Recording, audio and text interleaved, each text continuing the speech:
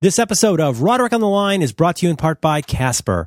Casper is an online retailer of premium mattresses that you can get delivered right to your door for a fraction of the price you'd pay in stores. To learn more, visit casper.com/supertrain.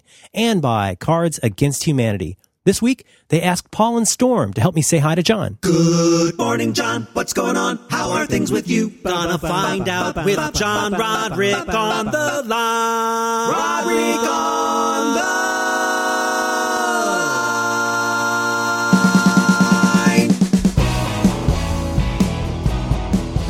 Hello. Hi, John. Merlin Man. John. Big bad John. It's a Cole Mays and Sewan, Prisen Colin Ensign Cusel. Ensign Colin Ensign Cusel. Prison Colin Ensign Cusel. All right. Great. Bump, ba-da-da, ba-da-da. Dun, dun, dun. Oh, you know what? Fuck you. Uh-oh. Oh, God. Now it's going to be in my head all day. That's all it takes. Okay, you got that. You got Dr. Worm. You got listen He's to not a real doctor, but he is. and he thinks he's getting better on the drums. He He's can a handle real criticism. worm. Yeah. Oh, man. Also, another one from them, Man, It's So Loud in Here. Oh, yeah. Lots of And, stuff. Lots of stuff to get stuck in your head. Another one from me last week. It took me 3 days to get rid of Listen to What the Man Said, Oh! which has so many hooks. Well, the thing is, he said... No, no, no. Do, do, do, do, do. You know what? Soprano sax, I'll allow it. I get in so many arguments about that era of Paul McCartney. That song is unimpeachably great. Absolutely wonderful. 200% wonderful. Absolutely the best. Completely conjures the 70s for me. Makes me feel like a kid again. Yep. Nonsensical. Oh, yeah. Does not communicate any cogent thought. I think he stopped doing a second pass on lyrics. I mean, it's pure music. Absolutely pure Right. music. Means nothing. Makes ELO lyrics look like Chaucer. And if this ever-changing world in which we're living No! makes you give it... That's terrible. None of it works. When I was little, I thought he was just like just high on prepositions. I thought he said, "In this ever-changing world in which we live in." Yeah, I thought he said that too. Yeah, But even though he's not saying that, it's just as bad. yeah, you but know- man, they had a run. Oh, so good. So good. But it requires that I think that music is supposed to do a different thing than I think it is supposed to do. What show is this? It's a lot like Buddhism. Oh, it really is. It really is. Did I tell you? No. Speaking of which, when I arrived at the office today, there was a box waiting for me. Have you heard on my other show? I do a sort of an unboxing, unboxing segment. Yeah. I think you're. I think I think your chemistry's having an up period right now. Yeah? Because you announced your office address. Yeah, And it was like 123 Make Believe Street, No Town, USA. yeah, that's right. 12345. 1, 2, 3, 4, 5. Seattle Street. Seattle Street. Seattle Town, U.S. America. 123 Trap Street, Seattle, America. And Well, so you announced on your other program, which I do listen to, you had announced that you want people to send you anything that's not dead with an asterisk. right? And so people are doing that now. Yeah, I said anybody that's a maker of things, that's making stuff, Yeah, And you they gotta want- get a crucifix made of pubes. and they want me to test it out, right? They're like, I'm making this, I'm making these leather watch bands, or I'm making this, this feathered headdress, or I'm making, these strange Mormon undergarments, and I'm just, I just want to get it out there in the world. I'm just not sure how to do that. Send it to me. Send it to me, and I will test that shit out for you. And I'll talk about it on my program. And the address here on my programs. Oh shit! The address here, 815 Seattle Boulevard, Oh god! Seattle, Washington, Oh god! What are you 98134. Office 332. Anytown, USA. So just send me your stuff. I know you're working on things. I know you're building banjos out there. I know you are, you're working with goods. You're making some artisanal tea.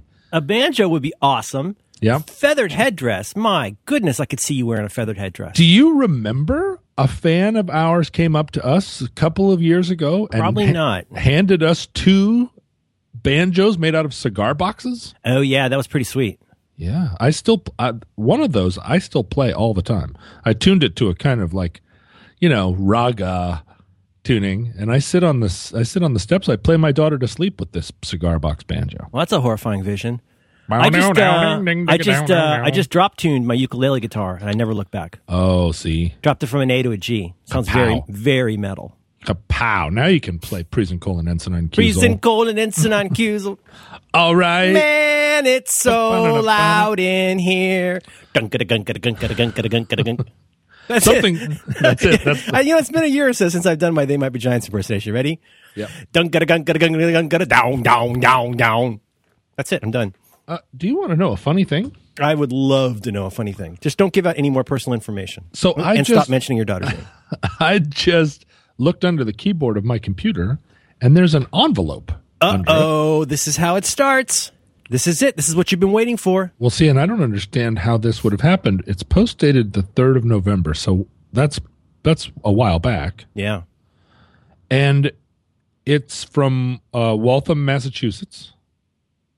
It's a purple envelope. It's addressed to me at 815 Seattle Boulevard, office number 332. I was in Waltham, Massachusetts not so long ago. Mm-hmm. That is the home of the email marketing company Constant Contact. Really, Constant Contact. They make great tea. They do. People are constantly contacting them on it. Mm-hmm. Yep. John Siracusa saw me talk there. Waltham, Massachusetts, probably named after Waltham Abbey, a town north of London, England. London town, England. Waltham Abbey being an abbey. Okay. Purple, entirely purple envelope. Purple envelope. Is that culturally significant, John? I know sometimes around I hope it's not ping pong to say the Chinese New Year, you give out a red envelope that's got a gift in it. You don't cut your hair. Don't sweep the house. Right? Bad luck. Oh, I see. What's a purple envelope mean? Well, I think in Waltham, Massachusetts, and in the purple envelope, this particular envelope is the color of, let's say, a blackberry smoothie. Mm. And I think traditionally in the Massachusetts culture, a blackberry smoothie colored envelope means may you have many oysters this year. Is that a harbinger or an omen?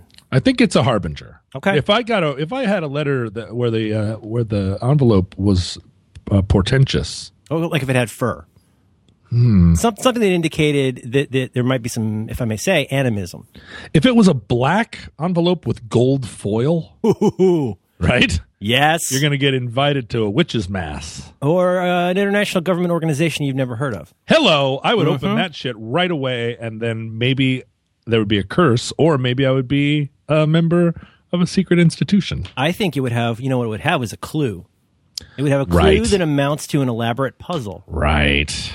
Exactly. I hope it didn't wait too long. I hope it hasn't expired. I hope it isn't like an offer code. I'd have to go on an adventure. Well, this is the thing. I'm not sure whether I am obligated to not open these packages because it's a bit on my other show, or whether every time I walk into my office I should just unbox whatever it is. John, this is your main show. You can do whatever you want.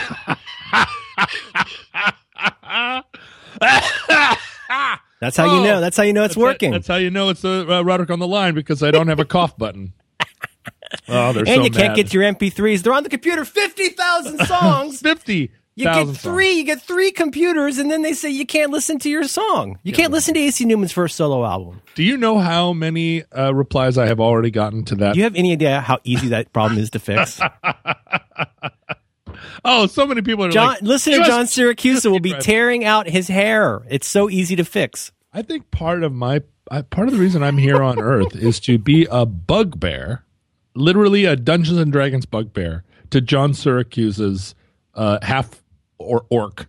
Yeah. I watched a really good internet video about the creatures of Lord of the Rings. CGP Grey makes these videos that explain complicated things. And so I learned about all the mini creatures of Lord of the Rings. Has he ever made a video explaining why those dumb Star Wars movies got made? No, but what he's great at? His most famous one, I think his first one he got famous for, was explaining the difference between the UK, the British Isles, England. I've watched that. It's a really good video. He has a lot of personality in his voice. Oh, he's terrific. He's justifiably famous. He's very, very gifted. But also, he's done great ones about the history of monarchy. Yeah. In the UK, very good. How you become the Pope. I did not know how you become a Pope. Very interesting. Yeah, you got to move up through the ranks. You become a priest. If you're lucky, you make the cut. You become a bishop. Yeah. Bishop, then you castle over Archbishop. Sure, and eventually you become one of the cardinals. And the cardinals meet. They vote 4 times a day, 6 days a week. They save a day of the week for praying, and then they put some stuff in the chimney that makes it white, and you got a pope. Yeah. Isn't that nice? That's a nice process. It's a nice process. It feels really homegrown. It feels very authentic, and that is the way that you kind of get to what God is thinking. You know, watch enough of those videos, you learn some stuff. Now, here's my question for you. You mentioned this, I think, a little bit on the program with Dan. What do you feel is your obligation or promise? What is your commitment in terms of when people send you stuff? What's going to happen? Do you write a thank you note? Oh, it's hard for me to write a thank you note. It's That's always so bad. I wrote a thank you note. I got somebody bought me something off my Amazon list. I wrote an email the next day. That's so good. That's really good to do. 40th anniversary Monty Python and the Holy Grail Blu-ray box set. Comes with a catapult and 4 animals. Good grief. Yeah, my daughter's loving it. What a fantastic gift. Yeah, it's fantastic. Here's a thing that I don't know. Thank you. I think it was I want to say Jared. Thank you, Jared. Thank you. That was a great gift. Monty Python box set. So what is your internal or external, what's your feeling? So it sounds like part of what you're offering is notes and commentary. You're going to put this in a cultural context, which is something I think everybody could use. That's right. I feel like I am going to give an honest appraisal of the whole experience, right? Like, here comes a box. If I've talked to you in advance about this, I have already forgotten it. So I have no idea what's in any box that arrives at my house. I wish I had that printed on a card I could just give to people. If I've talked to you about this in advance, I've already forgotten. I've probably forgotten it, yeah. So when I order stuff on eBay, when I order stuff at Amazon, when people tell me they're going to send me things, I immediately forget it. And so every time I arrive home and there's a box on the doorstep, I have no idea what it is. And it's a wonderful Christmas morning every time. So I'll open the box on air, and I will be surprised by what's inside, and I'll describe the whole experience, and then I will try to utilize the item as best I can, and then explain my experience of using it. Now, if I'm trying to use the thing and it's not useful, I will probably describe that. But I feel like a lot of our listeners are making things, and they're making things well. Some of it is in the category of art, where it's now difficult to know how to use it. You can only appreciate it or not appreciate it. But I will use all of my faculties to appraise the thing. Okay, that's my promise to you. Okay, well, as you know, I'm here. I serve at your pleasure. If you want to save that for your show with Dan, that's fine. If you would like to open it, that would be great too. I'm very curious about the envelope. Well, that's the thing. It's the envelope. That feels more erotic on the line. You've got me saying envelope now, and I normally say envelope. Ugh. Is that a thing? I don't know. I still say aunt, like aunt and uncle, and I get corrected by my daughter all the time. Oh, she says aunt? Oh, where is she from? Oh, she goes to school in San Francisco. Well, no, I've talked about this before. It's my wife's dumb family because they're from New England, so you say aunt. Aunt, like that's a thing. Weird. Yeah. No, it's aunt. Envelope. Envelope. Is it not? It's an envelope? I guess, maybe. This one seems like an envelope, though. It's purple. First of all, it's purple. Second, it's from the Northeast, so it probably came as an envelope. What if it's something in there you can't talk about? Well, let's see. Hang on. Okay. I'm going to open the envelope. John is addressing the envelope. Here we go. I'm using my IKEA shears. Thank you to our 2 sponsors this week. John is opening his mail. Here we go. Oh, my goodness. Inside the purple envelope is a yellow piece of paper, and the 2 colors contrast against one another delightfully. So far, so good. It's a pretty long letter. Oh, my goodness. So it's 2 pages, yellow pages, and the first sentence is, as promised. I have no recollection of receiving any promise. As promised, please find enclosed a few mementos from my recent trip overseas. And here it is, Merlin. It is a stack of Saudi Arabian money. Saudi Arabian money and a Czechoslovakian stamp. Not a Czech stamp or a Slovak stamp, but a Czechoslovakian stamp. When did that stop being the Czech place? When did they change the name on that? Well, it would have happened after the Velvet Revolution of 1989, and they split up in the early 90s. Okay. Pretty fast, because the Slovaks wanted away. Slovaks wanted out from under that Czech dominion, and they wanted to form what ended up being a totally repressive government. While the Czechs flourished in their Václav Havel superstate of poets and playwrights, the Slovaks were like, no, we're tired of being ruled by those damn Czechs. And then they elevated. Don't you remember life under Eugene O'Neill? Yeah, they elevated a despotic former communist assholio, and then Slovakia just was like, oh damn. And I think they're recovering now. I think the Slovaks are on their way, but they handicapped themselves for that. Did you get? I'm looking at a picture here of a Saudi Royale. Yeah, that's right. A Rial. Rial, and it's got a picture of a fella on it. Mm-hmm. And I keep asking myself, is that the best picture they had? Well, it's a pretty strange picture, and I have to say it's got to be King Fahd. Right? Oh, sure. But then there's one of these 4 bills I have where it seems like the picture is of King. Well, so I think that the 3 bills might be King Saud, and then this is King Fahd, his son. Then there's a kind of kind of looks like Salieri with glasses. Yeah, and I guess a different guy. You know the famous Saudi ambassador to the United States, who's F. Murray Abraham. Yeah, he's always been like a cultural attaché, and he's a very expansive personality, and he's sort of the longtime face of Saudi Arabia in the United States, and I think he was recently recalled or banished. Something happened, some intrigue. Oh yes. And this picture kind of looks like him, but it's not, because they wouldn't put him on the money. Oh, wouldn't that be embarrassing?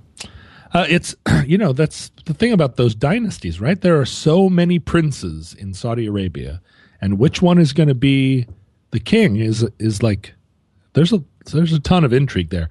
Anyway, so the letter reads on. I was in Saudi Arabia, so it's very difficult to go to Saudi Arabia. I have learned you can't just. One does not simply walk into Saudi Arabia. No, because their mentality is we don't need Western tourism here. We have all the money in the world. And so why you are going to come here and you're going to look askance at our veils, and you're going to try and use your Western powers to screw with us. Locals only. Right. Locals only on this beach. So why would we ask you to come here? What do you bring? We don't need your money. So what else are you bringing? We don't need your culture either. So tell us why we should let you here. And very few people can pass that bar. I think the people that do come are like, we are engineering professors or we are oil mucky mucks. Mm. Anyway, so this person says, I was in Saudi Arabia for 1 week, which is extraordinary. For work, I administer a fellowship for Saudi women at MIT. Wow, that's so cool. We sponsor Saudi women PhDs to come to MIT to conduct research. Wow. Wow. We do a podcast. Pretty cool. Do. We do a podcast. We're here almost every week. We don't sponsor anyone. But you know what? I'm writing that down. We should have a scholarship. We could change that. That's right. We're writing it down right now. We need a scholarship. We could sponsor something. I get the feeling that all of the applicants would be men in their early 20s from New Zealand. Mm. But we could find work for them. Germans love podcasts. Germans do, and Slovaks love podcasts. Is that in the Balkans, John? No. Okay. God, that's so cool. What a neat project. Well, it's wonderful, and I have that collection of money from all over, And I never would have thought I was going to get Saudi Arabian money, but now I have some just in case. It's really pretty and very complicated. And what's nice is that, a lot of money puts English on itself. But, I see. They actually have. I thought that this money was going to have no English on it. It was all going to be in Arabic and a wonderful script. But then on the back, it does say Saudi Arabian Monetary Agency. King Abdullah bin Abdul Aziz Al Saud, which is an awesome name. It's a cool name. I have 10 riyals, 5 It must riyals. be hard when he gets high score on Stargate. How so? Well, what do you put? Oh, right. You just I put... think you said you put poop. You don't give 4 letters. Oh, you put Dick, D-I-K.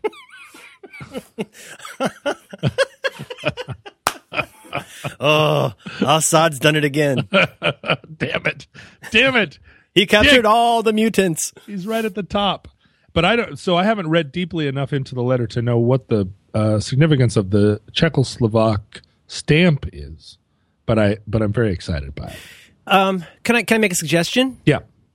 See, I like the idea. I think you guys talked about this. I know they do this on a TV podcast. They always ask people to say where they're from. On the TV podcast, you always have to say what your area code is. I think 2 things would be helpful. Where is that person from? Yeah. And MIT. Is it okay to read it on the air? Oh, may I read your letter on the air? Right. Or should you just say, if you send this to me, I'm going to read it on the air. So don't make it weird. Okay, that's right. If you send me a weird letter, I'm going to read it on the air anyway. This person has not expressly allowed that they can that I can read this on the air. And frankly, I don't even know if they are a podcast listener. They may have contacted me separately and said, I would like to send you something. And I said, yeah, by all means, send it to me. It's going to be some awkward conversations by the Keurig machine at MIT tonight. Send it to me at 815 Seattle Boulevard. Anytown, USA, 12345. 322. Office 322. So yeah, but I have a lot of fans and friends at MIT. Sure. So you assume this is, of course, right? They're working for DARPA, but they're really working for me. Anyway, so that's wonderful. That made my morning. That's a nice gift. Yeah, and then that felt appropriately connected to this program. And then the box, whatever's in it. Well, wait a minute now. The box is from Amazon Prime. That's not something somebody made. Oh, could be a straight up present. Might be a dildo. Let me see.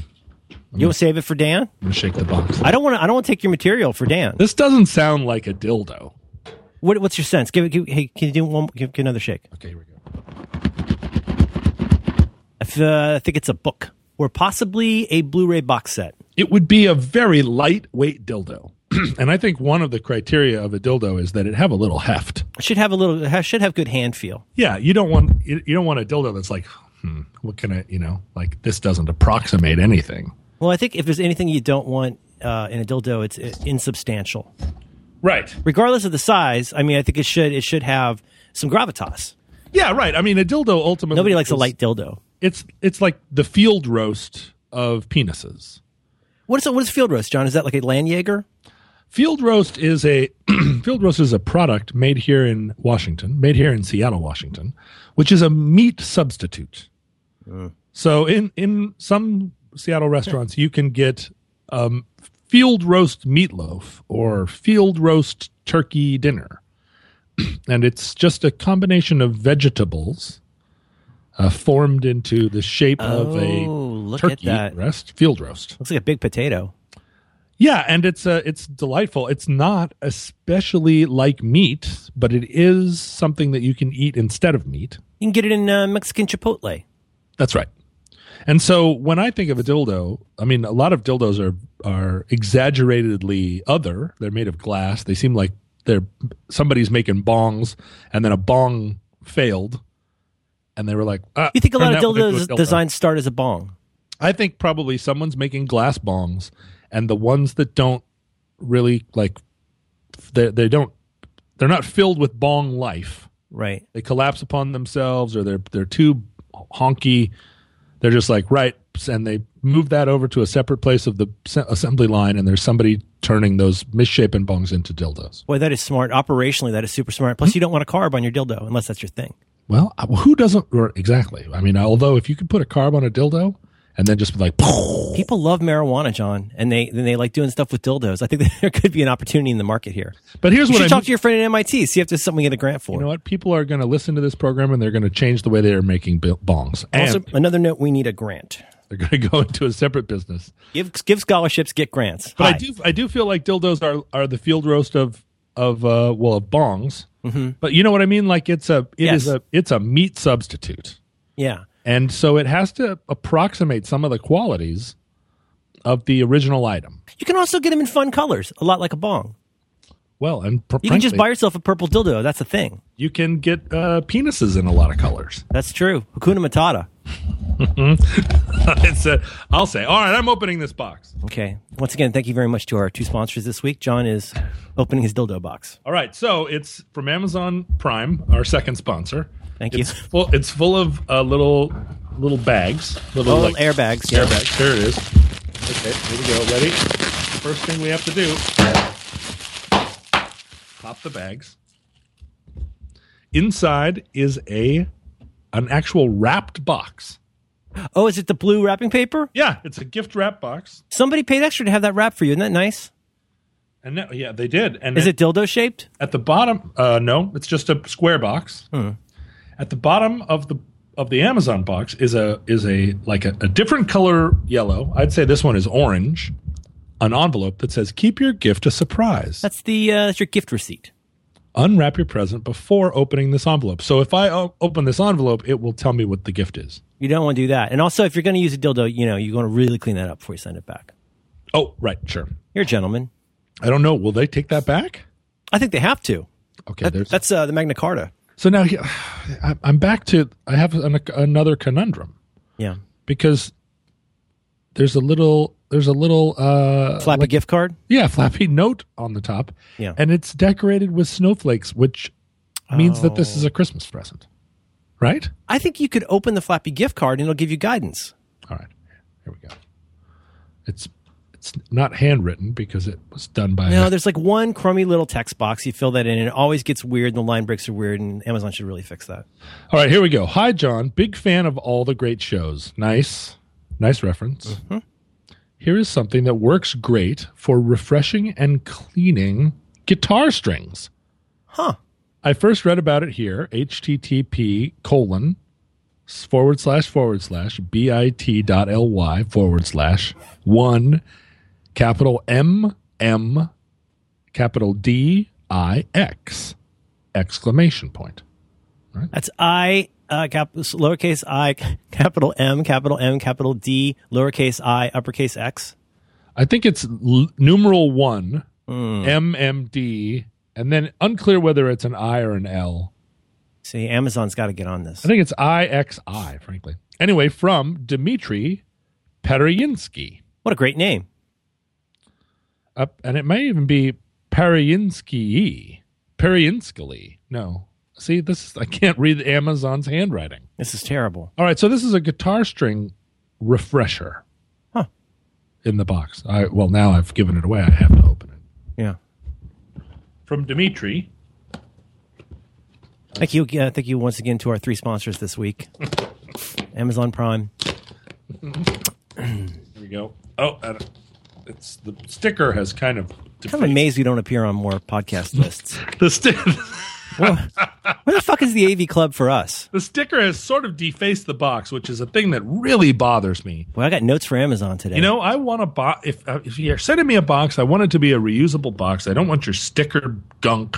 Yes. To deface the box. No.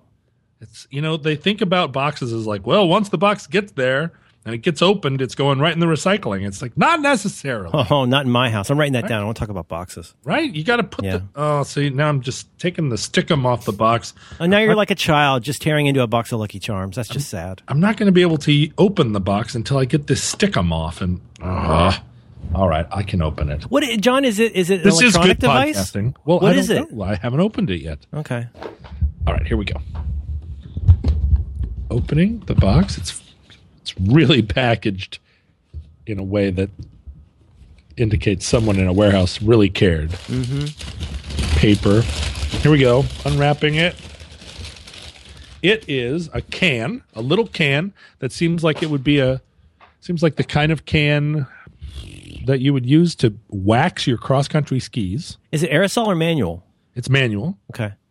It's like, it's like manual can. Old-fashioned cross-country ski wax, and it's called the Zenith Tibet Almond Stick. And then the label says it's also new. It's not used. Oh, that's nice. Oh, I've seen this stuff. Oh, yeah, you use this on tables. Yeah. Zenith Tibet Almond Stick, wipe out furniture and flooring. Quick as a wink. And he is saying it refreshes guitar strings. Well, I don't know. Putting stuff on guitar strings to freshen it, I don't know. Inside the little can is a further piece of wrapper. Mm-hmm. Oh, wow. Strong smelling. It has a very citrus smell. Does it smell more like almonds or Tibet? I've never been to Tibet. Okay. It smells like it would work also as a breath freshener. Well, thank you, Dimitri, for that wonderful gift. I will try to put the floor wax on my guitar and see. I'll experiment with a guitar I don't care about that much. Mm-hmm. And if it works, if it like slicks up my strings and refreshes them, I will be very grateful to you. Yeah, thanks, Dimitri. This would really be a good segment for your show with Dan. We had our annual. Go ahead. No. I've been wondering lately how come we're not on more like best podcast list. I keep seeing these things. Best podcast, the 50 best podcasts. I don't strictly want to be, and yet I'm a little surprised that we're not, because we're a very important program. Well, right. And what the hell are all these other programs? What are they? And I don't want a bunch of Johnny Come Lately Also Rans just showing up because they saw it on a website. I think the people who need to find this will find us, provided that you people are telling them. Good point. We had it's annual. Back to our listeners, right? Yeah, it's always everything always comes back to the listeners.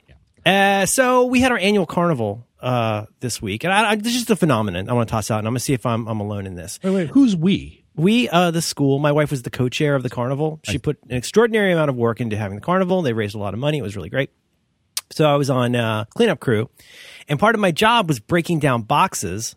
Like people bring stuff in a box. Yeah. Like donations, baked goods, whatnot.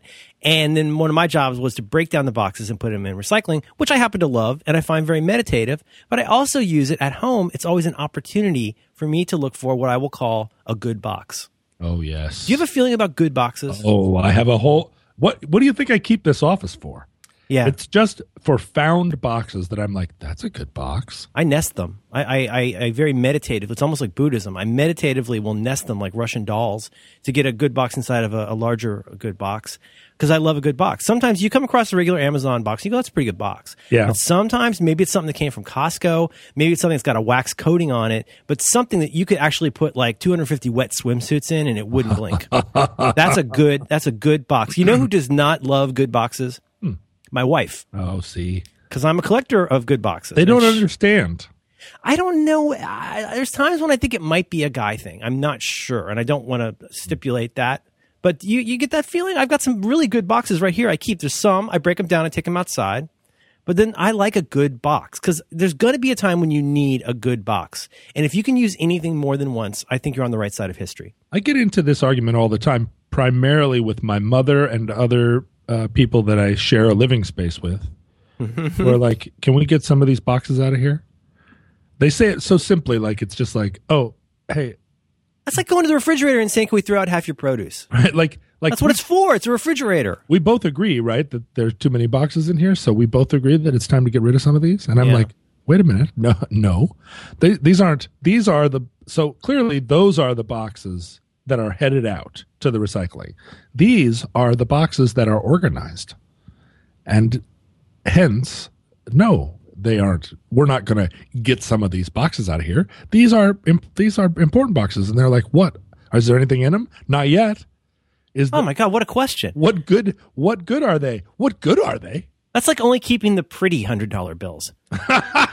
Yes. It's like, the thing is, like, yes, I mean, I'm not an idiot. I don't keep every box. Like, that's not tenable. Mm-hmm. Like, if it's like a generic, oddly shaped box that electronics came in, I'm more than happy to take that out to the curb. Right to the curb. Right to the curb. But if you've got I'm talking about a heavy, high gauge box that really flaps close right up, A nice square box, particularly a box that can hold an 11 by 17 piece of paper.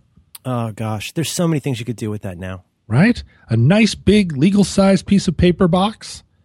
But also I also will pull over to the side of the road anytime I see like an old road case, like a plywood road case that was maybe used to carry a surveying implement. Oh, man. Or some kind of, a lot of them will have shaped foam inside where there was a telescope or there was some kind of like router. And that's practically equipment. It's fucking equipment. And these boxes are a lot of them really old. They have a tremendous, I hate to use the word patina. I don't normally use that in with regard to boxes. Yeah. Well, in regard to anything, I'm not going to talk about something's patina. Come on. Yeah. But they are beautifully worn and they have heavy gauge latches. And I'll take those home. I'll cross 3 lanes of traffic to pick one of those up off the street. That's all I can do. I'll go and pick my kid up from school every day, and you see a lot of trash on the road. It's all I can do not to go pick that up. Because I know I'm going to bring it home, and then I'm going to get grief about that. Yeah, and then it's like, what is that piece of junk? And it's like, piece of junk? What happens if we need to carry like a surveying implement? You know what? I think part of it is, I once sat down, as I often do in Microsoft Excel, to try and figure out how many times I moved over a certain period of time. I just had a mental picture of you sitting down within Microsoft Excel, and it was so beautiful. It was just like for that scene in Tron where you were just like wow, and all of a sudden, I love Microsoft Excel. I find it very, very absorbing. But I want to try to figure out how many times I move, because all I'm trying to get at is that I think that part of the impetus for this is if you move enough, you learn some things. And like if you're like in college, what's one you got a lot of books. You know what you learn when you got a lot of books? You don't get a giant box of books. There's a certain size, I'm going to say roughly the size of a milk crate, that's really good for carrying books around. Précisément. Yes. Prisenkollen Ensenankusel. That's right. So you get the book box. If you put too many boxes, if you have a big box and you put too many books in it, you can't carry the box. No, people don't understand this who haven't moved a lot. So I think in the back of my mind, corner of my eye, I'm always looking out. I don't intend to move. I'm not going to move, but at the same time, I can't stop seeing. It's like it's like seeing an attractive person or a quarter. Like you kind of just want to pick it up. Yeah, you're looking for a book box. Yeah. For me, I have a lot of, as you know, mementos. Mm-hmm.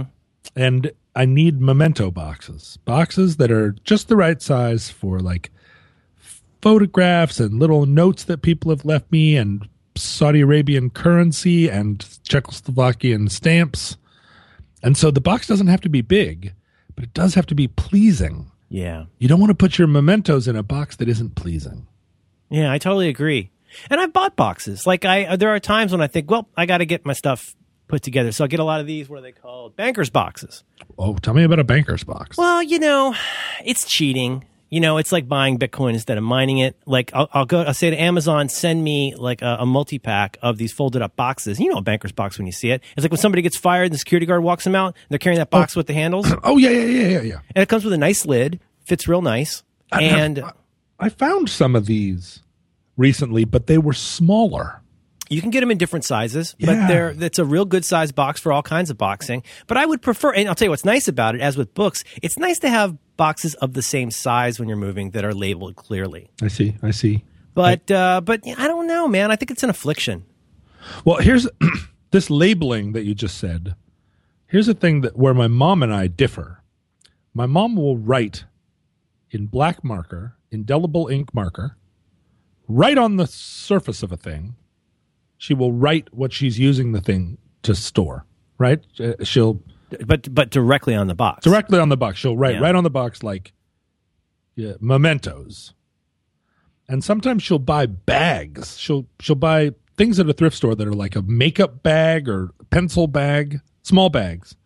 And she'll write in indelible marker right on the bag. Oh, that makes me uncomfortable. Pens. Oh, no. Like a permanent marker. Yeah, or drill bits. Right on the outside of a bag that had formerly housed some MAC cosmetics. And it drives me to distraction. Yeah. You don't write right on the thing. because then I cannot repurpose it. I cannot No. repurpose the thing if it, and I'm sure there are listeners that are like, just put a label over it, just put a sticker over it. But no, you'll always know it's there. You'll always know underneath the sticker where you wrote kitchen implements, there is indelible marker right on the box that says bags, right? My mom used the box to hold bags. Yeah, or like random junk. Yeah, right. And I'll always know it's there, and it's just like, get that box out of my house because it's defiled. It's defiled with permanent marker. I cannot abide it. I got a lot of feelings about boxes and bags. So I know you do. Did you know I have the sort of hemp shopping bag thing? What are those called? The Hemp shopping bags? yeah, okay, the hemp shopping bags. I have one of those from every South by Southwest I ever attended because they were the swag bags, and I use them as my like hippie go to the grocery store bags. But I start to feel like some of those early, the South by Southwest 1999. I don't want to use that anymore at the Trader Joe's. I want to keep that somewhere. But it's not like you're going to frame it. Yeah. What do? You have to have a box where you keep your special bags. Well, I would put those in the super class of what I'm going to call floppy bags. Right. And the nice thing about floppy bag is you can put a bunch of floppy bags in another bag. That's true. Kind of a meta bag. So I do that a lot. So when we get a lot of bags of one kind, again, let's call it meta storage. Meta storage. So you got stuff you want to store. That's why I nest my boxes. Floppy bags, I try to have them in some kind. I don't wad them up. I'm not a monster, but I will like fold them in some kind of a sensible way. You should always be able to see which bag is which, and you should be able to know, like, if I grab this much, I'm getting 3 of these. It should be sensible. That's nice. Like a candy dish. Yeah, it makes me feel so much better to know that someone else shares this particular sort of this particular wisdom. Oh man, and it's nice. It's nice to know that it's there. You know what though? I think also this might be the proof that I'm crazy, but I think it also leads to this bigger thing of mine, which is about a certain kind of preparation. And I'm not just talking about travel here, but like I'm talking about thinking through what's gonna happen. Right? You always bring a jacket. Do you have to go anywhere else? Do you have to pick anything up along the way? What will you have to do? What's your encumbrance going to be at this point in the campaign? You got to think about all of that stuff. And I sometimes feel like I'm the only one thinking about that. Well, this is why I don't like high heels. Yeah. Somebody said to me the other day, high heels, and I was like, no high heels. Find another way. Because what if we have to climb a fence? Yep. And you never go to a fancy ball thinking later on tonight we're going to have to climb a fence. But go to fancy ball, something happens, something else happens. Suddenly you're being chased up an alley by Rottweilers. Yep. What are you going to do? Oh, your high heels, clack, clack, clack, clack. Too bad. You're Rottweiler food. They are, if they are tactical gear, it's the wrong kind of tactic when you're getting chased by a fucking Rottweiler. That's right. It'd be nice to have them a little pointy though for getting your feet into the fence. Let's call it this. Chased by Rottweilers across a drawbridge. Oh man! Now you're doing some mental calculus. Yeah, the Rottweilers are not going to be happy on the drawbridge either. But they are not going to have to go all the way across. You know what the Rottweilers aren't wearing? High heels. And they're not going to have to go across the drawbridge because you and your high heels are going to be like 1 foot into the drawbridge and stuck. Oh God! And a lot of drawbridges have a grating. Well, that's what I'm talking about. Yeah, exactly. Drawbridge grading. You're not going to get across. Grading. You're not going to get across there in a fucking set of high heels. Oh man, we have a lot to share. When I walked out of the house today, it's cold here in Seattle now, right? The temperature has plunged, and I'm walking out of the house. I'm headed to my meeting with Merlin Mann at my office on Seattle Boulevard. Yep, 1, 2, 3, 4, 5. And I'm looking at my office hats. Office 322 in case you're keeping track. I think it's 332. 332. Which one? Which one is it? I don't want to confuse people. Yeah, 332. Sorry. I'm walking out of the house. I look at my basket of hats, and I feel like it's a little early in the season, even though it's cold. A little early in the season to bust out a ski hat. And I'd cycled through a lot of my like medium temperature hats. And I just reflexively, I was feeling bold or something. I reached over to my display, let's call it a Christmas tree, of vintage hats, men's hats. Tom Waits hats. And these are hats that I have collected over time, but I very seldom wear because I just don't see myself as a guy who goes out into the world in a Tom Waits hat. Yeah. And this is the tension. I love them. I love to have them. They're beautiful things. But I just can't see myself as like walking around in like a funky old hat. Very much. I mean, I've done it a certain amount, but it's a bridge too far. I feel like you've described this well in the past with a couple different threads in the past. One of them is that every day when you get up, there's a question, one of the many questions you ask yourself, what is the uniform of the day?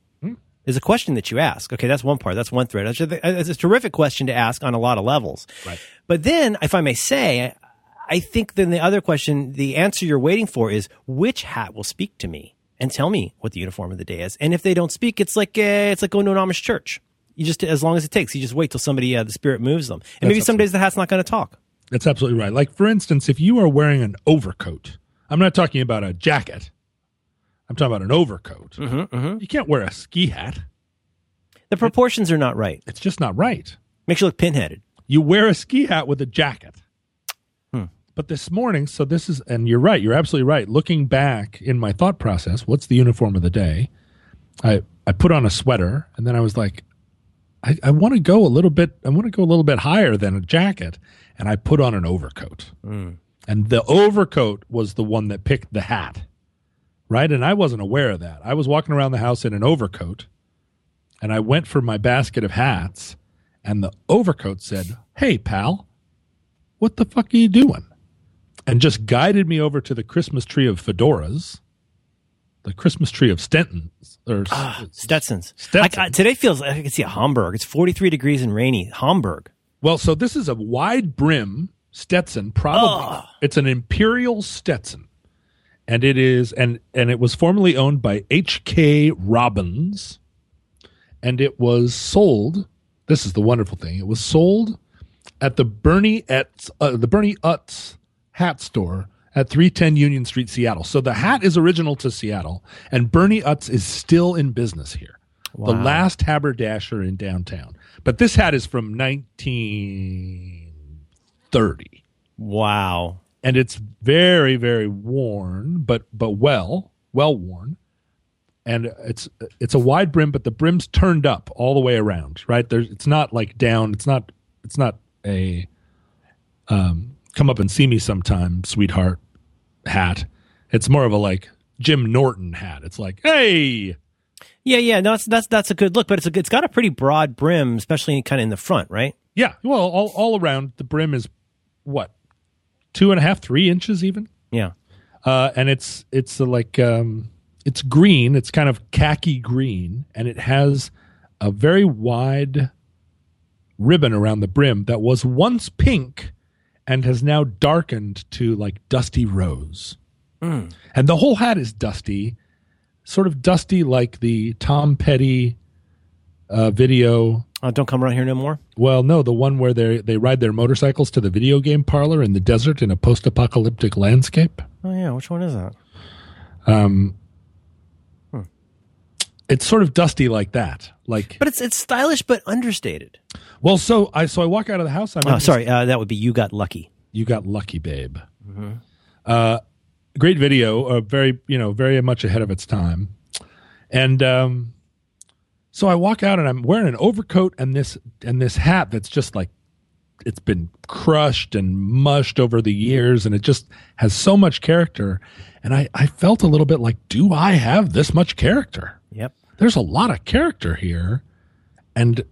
But I caught my reflection in a piece of plate glass window as I'm walking along, and I'm like, I mean, yeah, could I go this way? I'm a middle-aged guy now.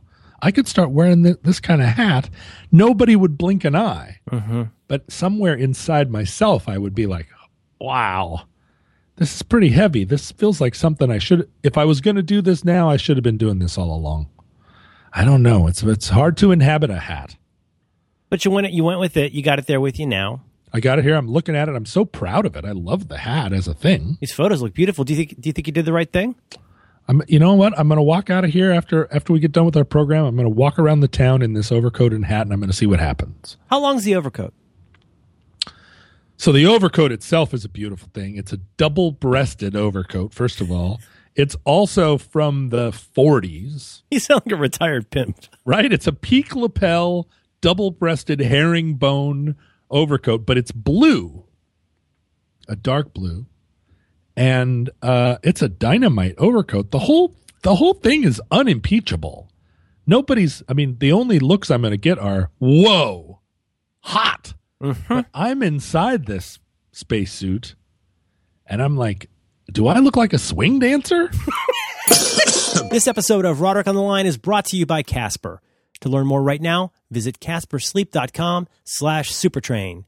Guys, this is so easy to understand. Casper offers an obsessively engineered mattress at a shockingly fair price.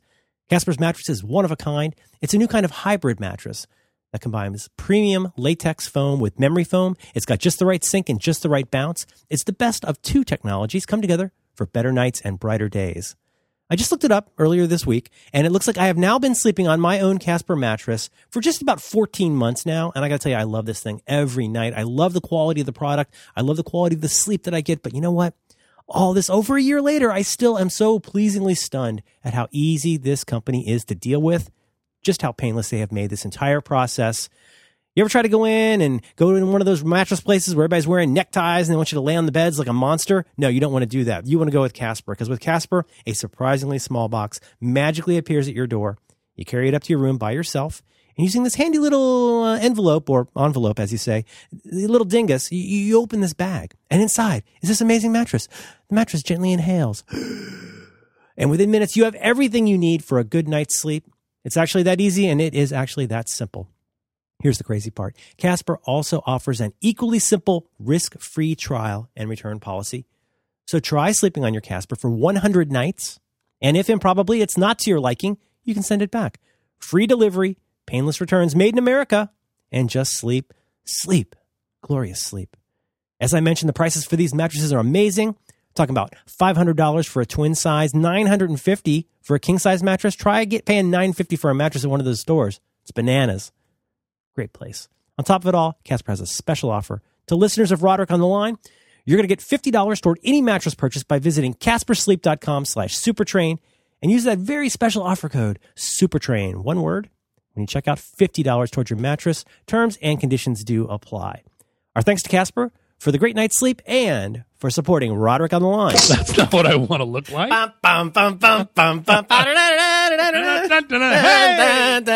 And here's Jessica Rabbit.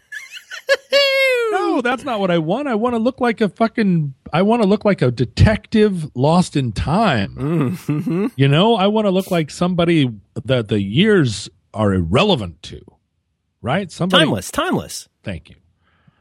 And so, I mean, you know, I don't want to get out there and feel like somebody in a Brian Setzer video. So I don't know. The jury's out, frankly. You need to be comfortable in your own herringbone. I think we can all agree on that for sure. But at the same time, I look at your selfies and you're getting very stately. I could totally see you in that particular uniform of the day. I don't think it's weird. It would be weird and creepy if like a Java programmer in his 20s dressed like that. Oh, you're right. But you do you. You know what's right for you. The thing is, a Java programmer in his 20s would be buying all this stuff on some kind of like Australian website, right? It wouldn't be. I mean, I've had this fedora. Or maybe he gets a box. He gets a box delivered once a month with a thing in it that has a thing, right? I've had this fedora for 25 years, and I've worn it plenty of times, but not that many times, frankly. In the 25 years I've owned it, I've probably worn it 25 times. It's not like it was ever a regular part of my thing. But I've had it, and I look at it, and I put it, you know what I do? I put it on and I wear it around the house. And then when it's time to go out of the door, I stop at the door, and I'm like, maybe I should. There have been plenty of times where I've worn it out the door and then taken it off to get in my car and thrown it on the back seat of the car, and then it rode around with me for a couple of weeks. And I never was like, I should wear the hat out of the car, right? Mm-hmm. Anyway, so here I am. It's a bold new world. But somebody said to me the other day, whatever happened to your hoodies. You used to wear hoodies all the time, and now you're always dressed up like in a tie. I'm like, I kind of changed gears a little bit, and they expressed a desire to see some hoodies in the mix. And I was like, oh wow, somebody out in the world wants me to be a little casual sometimes. And if one person says it, then 10 people are thinking it. Yeah, but the thing about you, it seems to me, is the level of thought and the level of commitment, where it isn't like you just put on the same sweatpants you wore yesterday and now that's casual wear. It seems to me that even when you're choosing sportswear, or if you're going to be yachting or pretending to yacht, whatever it is that you're going to do, you put a lot of care into that and deciding what casual look you'll be going for. Well, you select from different pieces and parts. You say, what is the uniform of the day? You ask aloud, and then the answer comes to you. Well, and somebody was teasing me in a separate conversation some other number of days ago, where they said, how long did it take you to put that outfit together? And one of the other keys to me is that you should never spend more than 5 minutes thinking about your ensemble. You don't want to be precious. No, so you wake up in the morning, you say, what's the uniform of the day? And then you immediately move toward it. And you're putting it, you're composing that uniform of the day as you also make your way through your house, making some microwave coffee. It's like a painting made of garments. Right. You're snacking on something and you're like, what goes over the shirt? What is the tie? But 5 minutes is all you should put into that. Pow, pow, pow, pow, pow. And then you walk out the door and you're committed to what you've done. You put together a thing. It's very impressionistic. And then you enjoin the day. And today I went that extra, something happened. The coat picked the hat, and then I was on to a different thing. I'm maybe this is some kind of turn. Yeah. I think it's a great way to go. I think confidence is a nice thing to have. Confidence in knowing that even if it's not perfect, you can live with your decisions in a way that you're not constantly looking back. That to me is a form of confidence. It doesn't mean that you're always right. It means that you have a level of commitment to say, this is the thing that I'm going to do. It may not be perfect, but I'm not going to second guess myself all day. You can't second guess yourself. A guy in a hat should not be second guessing himself. Absolutely not. People will see that. They'll see that a mile away. Oh, that guy hasn't earned that hat, or he doesn't think he has. There's this quote I just looked up. I remember reading this in college in one of the Tom Wolfe essays. His accent arrived mysteriously one day in a box from London. Intrigued, he slapped it into his mouth like a set of teeth. It seemed right. That's how I feel when I wear a hat. That's nice. Well, hello, governor. The thing about an overcoat too is you can wear an overcoat in a John Bender way. You got an overcoat, fingerless gloves. John Bender from The Breakfast Club. Oh, Bender, sure. Bender. Yeah. Right? You got an overcoat on. Yeah. Right? But you're wearing fingerless gloves and a hoodie. So that's a whole different, you're going a different direction. You're not going to put a fedora on with that.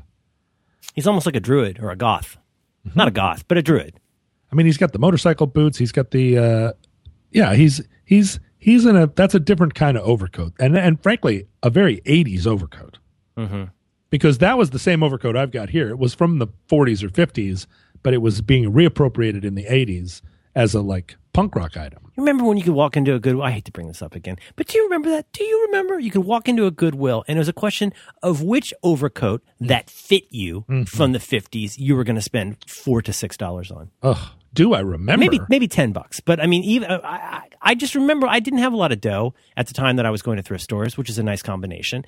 But I would go in there and I'd buy a lot of shirts that I would wear a punk rock T-shirt and then some kind of a slightly ironic vintage shirt over it.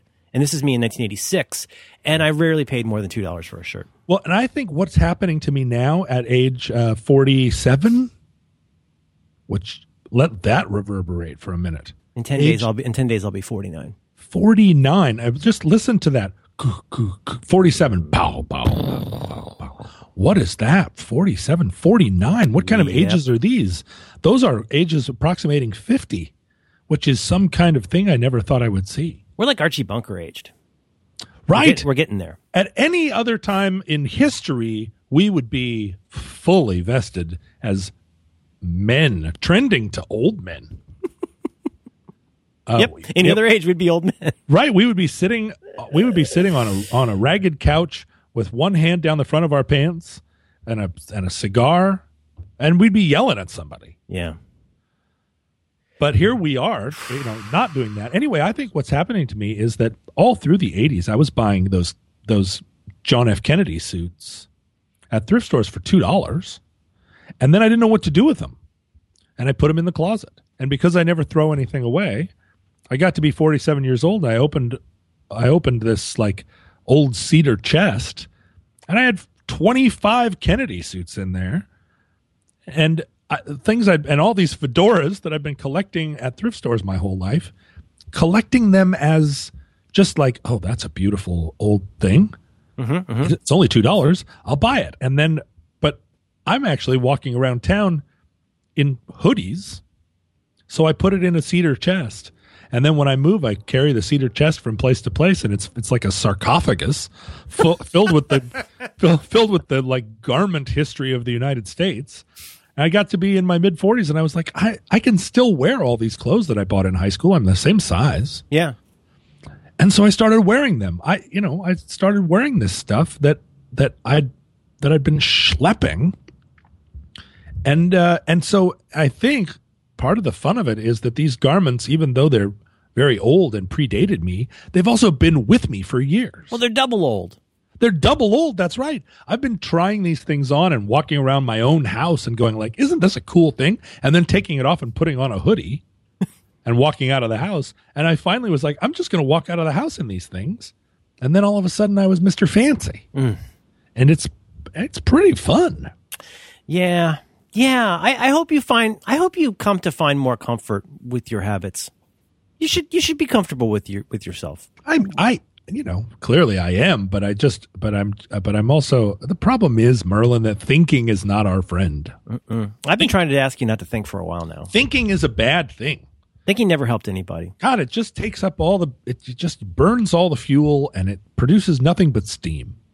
Yeah. No, one of the big problems with thinking is people rarely do thinking at the time it would be most useful. No, I mean, honestly, people like to say, well, I'm thinking about it. Well, thinking about stuff is useful a long time ago. Like once something's already a thing, thinking about it's better than not thinking about it. But really, a lot of thinking that would have led into different decisions would have been better a while back. That's right. But in this case, it's like aging wine or something. It's like in this case, you've got these things, and it's not ready yet. The match is not there yet. You have not found the meal to pair that wine with, or in this case, maybe the herringbone just isn't ready. And now it's ready. It's ready. Take it out. Pop it out. Jump it in. I'm thinking back to a time when I was 12 years old. And so in Anchorage in the 70s, I think I've talked about this before, but American culture arrived in Anchorage with a considerable time lag. So in 1978, it was like 1976 everywhere else. And in 1980, it was still kind of 1978. Oh, I get it. You know what I mean? Like we were not on the bleeding edge of culture. And so in 1980, down in Girdwood, Alaska, at the Alyeska Hotel, underneath the Sitzmark Bar and Lounge, there was a multi-purpose room, and the hotel never quite knew what to do with it. And they opened a youth disco in 1980. And on Friday and Saturday nights, it was... That sounds like something that was poorly translated from Russian. That's right. Under the Many Sitzmark. of the young people and their companions had spent the evening at the youth disco. And I just had youth disco. And I swear to you right now, somewhere in Bratislava, Slovakia, yep, there is a place that says youth disco outside. Is it one word? Maybe it's disco with a K, but it's absolutely youth disco. And so this was the youth disco. It was 80, and so most of us were at least a little bit conscious of the fact that disco also sucked by now, right? The world had turned against disco. But this was a thing. No one had ever thought to give the youth of Mount Alyeska anything to do on weekend nights, and I think that's why most of us were getting drunk and stealing our parents' cars. And so somebody said, hey, that multi-purpose room at the bottom of the hotel, let's turn it into a youth disco. And for a couple of years, maybe 80 to 82, it was a youth disco, and it actually attracted kids. And they would play disco music, and we would all go and we would dance. And you know, it's a ski resort. It's freezing cold outside. You had to wear your Sorels over to the disco, and quite a few of the kids like didn't have a change of shoes, so we're dancing in Sorels. But that was all we knew. And one night, on my way to the youth disco, I'm 12 years old. I'm deciding what the outfit of the day is, and I put on a deerstalker hat. Now, a deerstalker... Is that an Elmer Fudd hat? Oh, a deerstalker is the Elmer Fudd, the Sherlock Holmes. I mean, Sherlock Holmes or a Ignatius Riley? No, Sherlock Holmes. Okay. Bill in the front, Bill in the back. Whoa! And ear flaps 12 years old in a Sherlock Holmes hat, and ear flaps the tie on the top with a ribbon, or with and this particular one was made out of tweed, but in addition to being made out of tweed, it was made out of patches of tweed. So all the patches were slightly different colors and types of tweed. It was and the little ribbon ties on top. It was a patchwork of tweed in a deerstalker with the ribbon that ties on top. And there was one of those around our house because my dad was a little bit of an eclectic kook, and I'm sure he bought it in Ireland and brought it home. He never wore it. And I'm walking out of the house. I'm going to the youth disco. I want to the outfit of the day it's got a crackle. Mm-hmm. I've got my moon boots on, right? That some of us were in Sorels, a lot of us were in moon boots, and I was in moon boots. Got my moon boots on, and I put on the deerstalker. And I head into the youth disco, and I'm standing there, and I realize that the deerstalker is not very disco. Right? It's not a little too eclectic. The moon boots I could own. Mm-hmm. But the deerstalker just isn't, it's not saying disco to anybody. But even at that age, I felt like, look, you walked into this disco in a fucking deerstalker, and you're going to walk out of this disco in a deerstalker. You're not, there's nowhere to put it. You're not going to take it off and stuff it somewhere. And that's what there's no hat check at the youth disco. Right? And that is what any normal kid would do. Any normal kid who made it as far as the front door of the disco in a deerstalker, which is not very many normal kids, but any normal kid at that point would say, deerstalker off. Mm-hmm. 20 minutes from now, nobody's going to remember it.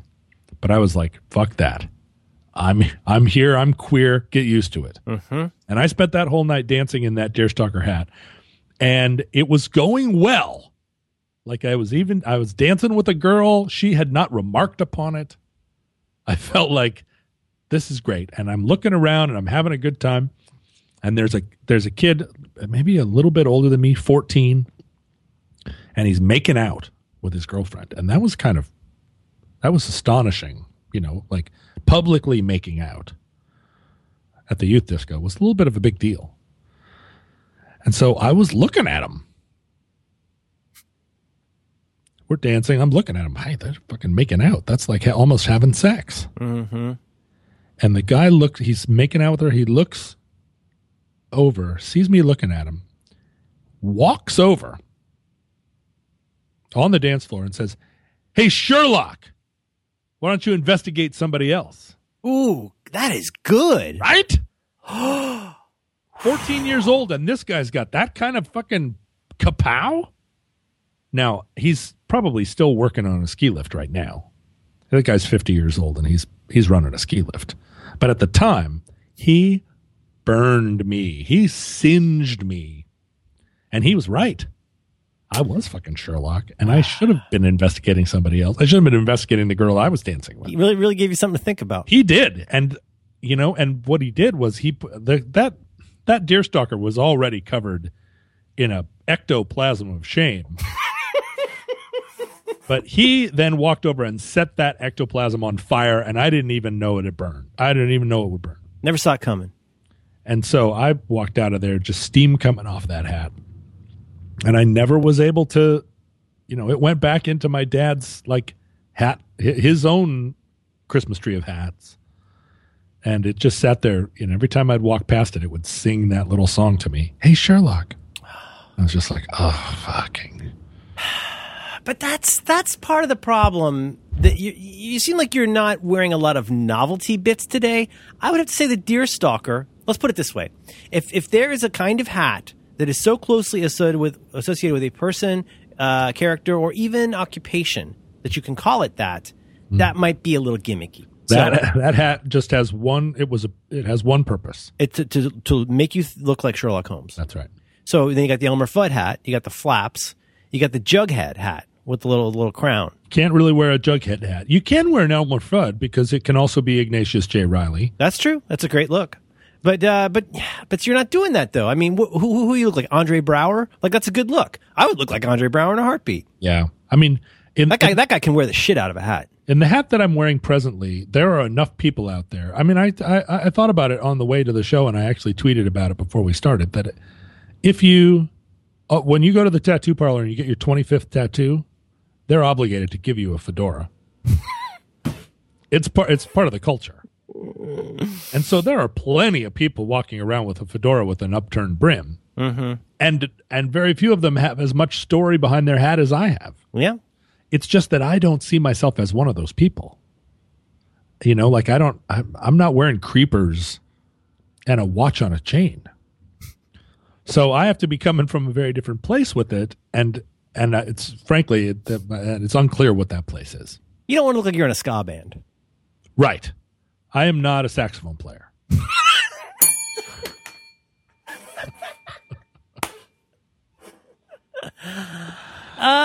We need to get grants and offer scholarships. As I understand it, the key to getting grants is to have a grant writer. Yep. They don't write themselves. And I meet people all the time when I say, nice to meet you. What do you do? I'm a grant writer. Mm-hmm. And I fucking drop the scissors, right? I'm like, you're a grant writer? That's fantastic. I'm meeting you in the rye.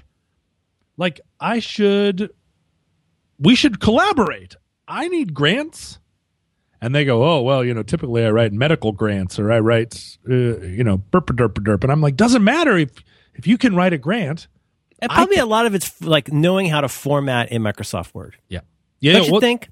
It's just filling out a form. It's like if you're a script writer, like no matter how good your script is, if it's not in the format that a script needs to be in, nobody's even going to read past the first page. That's right. In this case, it just needs to look like a grant. Now, whether that's for MIT's program for women from Saudi Arabia, or whatever it is we would ask for money for, I think it's a lot of intern program for New Zealand youth related activities, special projects. We could use a fund for special projects. So who would we be asking for? I have to mention the Robert Wood Johnson Foundation. That's nice. Or the Evan Sarah Williams Foundation. Mm-hmm. The MacArthur Foundation. MacArthur's Genius Grant. There's a lot of places that we could go. I don't think they like it being called a Genius Grant. I think that puts them off their beer a little bit. Every once in a while, the United States realizes that they never gave any medals of honor to any African American soldiers in World War I, and they try to right that injustice. Oh, yeah. And they posthumously decide that 4 different African American soldiers from World War I actually deserved medals of honor and didn't receive them because of systemic racism, and then they are retroactively awarded the Medal of Honor, and it's handed to their grandchildren in a ceremony at the White House. Thank you for your service. That's right. Thank you for your, we are righting a historic wrong. It's in comics you call it retroactive continuity. Oh, exactly. Go back and you change the story. You say, actually, no, Magneto was at Auschwitz. Exactly. Or as the Mormons do, we are retroactively baptizing all of your dead relatives into the Mormon church so that they can stop being in whatever Mormon purgatory they're in, and they now can. I think it's called Utah.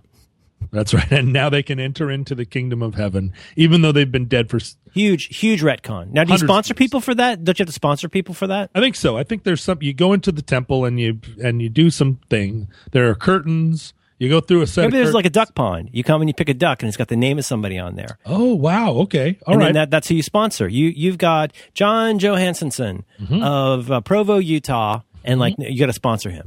You know what? I think it's a duck pond, but really, you stand on the shore and you try and throw a ring around the neck of the duck. It's like a duck quoit program. Yeah. So you're hucking rings, and then you get a ring around a duck. Mm-hmm. You pull the duck, and the name that's taped to the underside of the duck is the person that gets into heaven.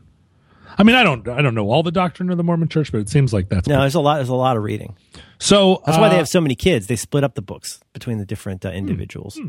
It's a lot of scholarship. The Book of Raymond, the Book of Phil, Book of Phil. Yeah, but people love carnival games. I saw it all on Saturday. People love carnival games. They love quoits or ducks.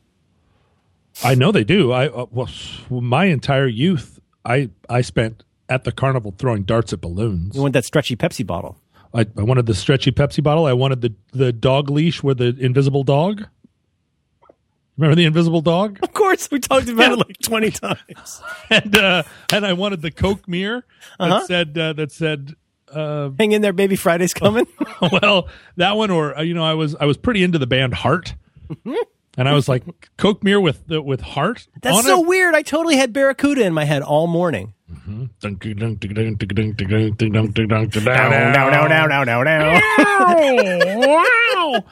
call me Dr. Worm. And a Coke mirror with Heart and Dreamboat Annie on it. I'd fucking throw darts at a balloon all afternoon. But I feel like retroactively we're going to get some kind of award when our fans get off their asses and stop sending us weird tweets and start putting that energy into giving us iTunes recommendations. Yeah, we get some kind of Irving Thalberg Award version for podcasting. Exactly. That's going to be like, hey, you know what? These guys invented a thing, which was a slightly different modification on a previous thing. An actually long-standing thing, but their mod turned. It was like nobody wanted to buy a Segway, but you turn the Segway into one of those hoverboards, and now all of a sudden there are two guys in my neighborhood who drive those hoverboards around. There aren't even in sidewalks, and they act like it's normal. They're just like, I'm off on my hoverboard with the ground effects lights, rolling around the neighborhood, and I'm like, you wouldn't be on a Segway to save your life. But you take the handlebars off of it, and all of a sudden, that's the mod. That now there are Norwegian guys going through airports on them. Yep.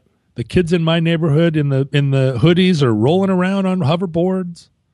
And you think that's like us? I think we are the hoverboard of the Segway of podcasting. Very, very well put. I thank you for our service. Is all I'd like to say. Please don't wait until we die. Don't give it to our ancestors. Give it to us, and then let us share that with others through our grant program that will do something theoretically. Imagine trotting out Merlin Mann's grandkids and John Roderick's grandkids and saying, "Hey, thank you for your grandparents' service." You know what it is? It's like Bill and Ted's Excellent Adventure. There's going to be Clarence Clemens and George Carlin sitting up doing this like weird ritual waving of their hands in a windmill of a guitar motion. Yes. And they're going to be saying, thank you, lords and masters. And we're going to be like, what good does that do us? We're fucking dead. Our brains are in a jar. I was just saying the other day, like I'd always known the name Alan Toussaint. And I knew the name. I knew he was kind of famous. I never knew why. And then I heard two different posthumous interviews with him in the same day last week. And I was like, God damn it. God fucking damn it. Not only did this guy write tons of songs that I really like, he's obviously an incredible gentleman, like a desperately talented man with amazing range. Yeah. And the ability to play just anything. Read his Wikipedia page. It's like a history of Western music. Oh my gosh. It's amazing. He wrote Whipped Cream that made famous by Herb Alpert. Dating Game and Other Delights. Yeah, the dating game song. He wrote that. And then I was like, God damn it. Like, why do I only ever learn about these interesting people after they die and then Terry Gross is out for the day? Yeah. That makes me so sad. Like, don't do that with us. Don't do that. Don't wait till we die. I was fortunate enough to get introduced to Alain Toussaint by Elvis Costello, who did a tour. Oh yeah, he had a lot of people in recommending the album. He did, and so I was at Bonnaroo, I guess, and they played at Bonnaroo, and I was on the side of the stage, and he was an incredible piano player too, and Elvis was, you can say a lot of things about Elvis Costello, but one of the great things about him is that he definitely puts the spotlight on people that he admires. Oh, like his thing with Burt Bacharach. Like Yeah. he's so gracious about that. So he was just like on stage, just like, check out the man, and there was no denying it. And then I was transformed by that. But you're absolutely right. Like, I mean, you and I do not toot our own horn. Let's be honest. I don't even have a horn. But here's the thing. The people that should be tooting our horn are not tooting loud enough. They're out there. I don't know where they're tooting. They're tooting to each other. Yeah. And it's like, yeah, you guys already know. You guys know. You should go down to the student center, and you should be wearing a sandwich board. It says Roderick on the line. Yep. And you should be handing out flyers. People are going to be asking you some questions about why you're wearing a sandwich board, and you can explain. Yeah. You can say, listen, I'm not here to tell you about Jehovah. I'm here to tell you about a different kind of Jehovah. Years from now, somebody with a better marketing plan is probably going to be the one who's on the Wikipedia page for thought technology. It's not going to be you. It'll be some pinheaded briefcase carrying doofus academic. Yeah, it's going to be where'sourparade.com, and they're going to be making dollars hand over fist. Or I hear it all the time. People are walking around all the great shows, and I'm like, what the fuck are you talking about? All the great shows. And putting it on a T-shirt. Try looking at an empty inbox on your phone. Where's my bell? Fuck. Somebody came up to me the other day, and they were like, and then they leaned in, whispered. This is my good friend Cal McAllister. Leaned in, whispered in my ear, hey, psst, you would know the answer to this. Is Inbox Zero still a thing? What did you tell him? What'd you tell Cal? Well, I was like, I think there are a lot of people who still aspire to Inbox Zero. I think it entered into the culture, and it became a thing. It became an aspirational thing, sort of like losing 10 pounds. And all the people who are like, I really got to lose 10 pounds, and this is the year. It's like, I've really got to Inbox Zero. It's a lot like communism. I mean, a lot of people have heard about it, but they've never bothered to read anything about what it actually means, and so they're just mad. I thought about this the other day. The strength of a religion is in how it is translated to people who are not paying attention, who are not prepared to read the book, and they're looking for a religion, and they want one that the garbled translation makes sense. Oh. Right? So where the messaging, the branding, the bullet points, the elevator pitch can all make it through the mangling of some dingling who doesn't really understand it. That's right, because every religion is basically a game of telephone. And the original story, then, you whisper it to somebody, they whisper it to the guy next to them, and pretty soon it's like, oh, well, apparently you throw a ring around the neck of a duck and you save somebody from purgatory. Yeah, your grandfather goes to heaven. Here's your underwear. If that makes sense to people, then the religion takes off. Yeah. And because nobody is reading the book. And if you think about all the religions in the world right now, they're all like the product of a game of telephone from the original story. And you just go, wow, that's fascinating. If I were going to start a religion, and that's the problem with Scientology. Oh, boy. I know you hate it. Hour and 20, John. I know you're pulling the blinds down on your office, and you're like, listen, I can cut this show right now. I can go back to the last ding. But before Roderick said the word Scientology, because they've got a scrobbler that's listening to every podcast, and when it says Scientology, we made it so far this week. Somebody pulls up outside of your house in a Lincoln Continental, and they're like, we'd like to talk to you for a second. Pretty soon I'm scrubbing floors in a trailer in Florida. The problem with Scientology is the original book sounds like a game of telephone. And so how is that going to translate? Yeah, well, you just got to work up your OT levels. So you're not ready to hear it yet. When you get to OT4, do you have any idea? You get to OT4, OT5, you have any idea? This is knowledge that will destroy you, John. OT4? That seems I think really OT5. early. I think OT5. I feel like that's when they really open the books. Okay. Yeah, that's when they've got their version of the Dark Knight of the Soul, and you find out what's really going on with the Jets and stuff. And this is where right. So, and that's pretty early in the game, right? How many OTs are there? He added a lot over time. There's 14? a lot of OT inflation. Because it's like as soon as Mickey Mouse is about to go out of copyright, they always extend copyright. Like as soon as Tom Cruise needs a little goose, I think they add some more OTs. And this is the thing I never understood about the Mason. It's like, you know what? Again, to your example, it's like giving a 6th star to General George Washington. Did they do that? Yeah, they gave him a 6 star. You ever go look on the page? I'm sure you have. Obviously, I know you have. You go to the page on U.S. generals, and it'll tell you the whole history of all the stars. The 5-star generals, not many 5-star generals. You have to be general of the army. Yeah, we don't mint those anymore, but 6 stars, come on, fuck you. Yeah, they had to make up a design for it. That's baloney. Mm-hmm. That's baloney. I don't endorse it. You don't? I don't endorse it. Like, where does it end? Where does it end? Where does it end? You know how many stars George Washington had? Fuck you, stars. Done here. Oh my God, I barely got out of that.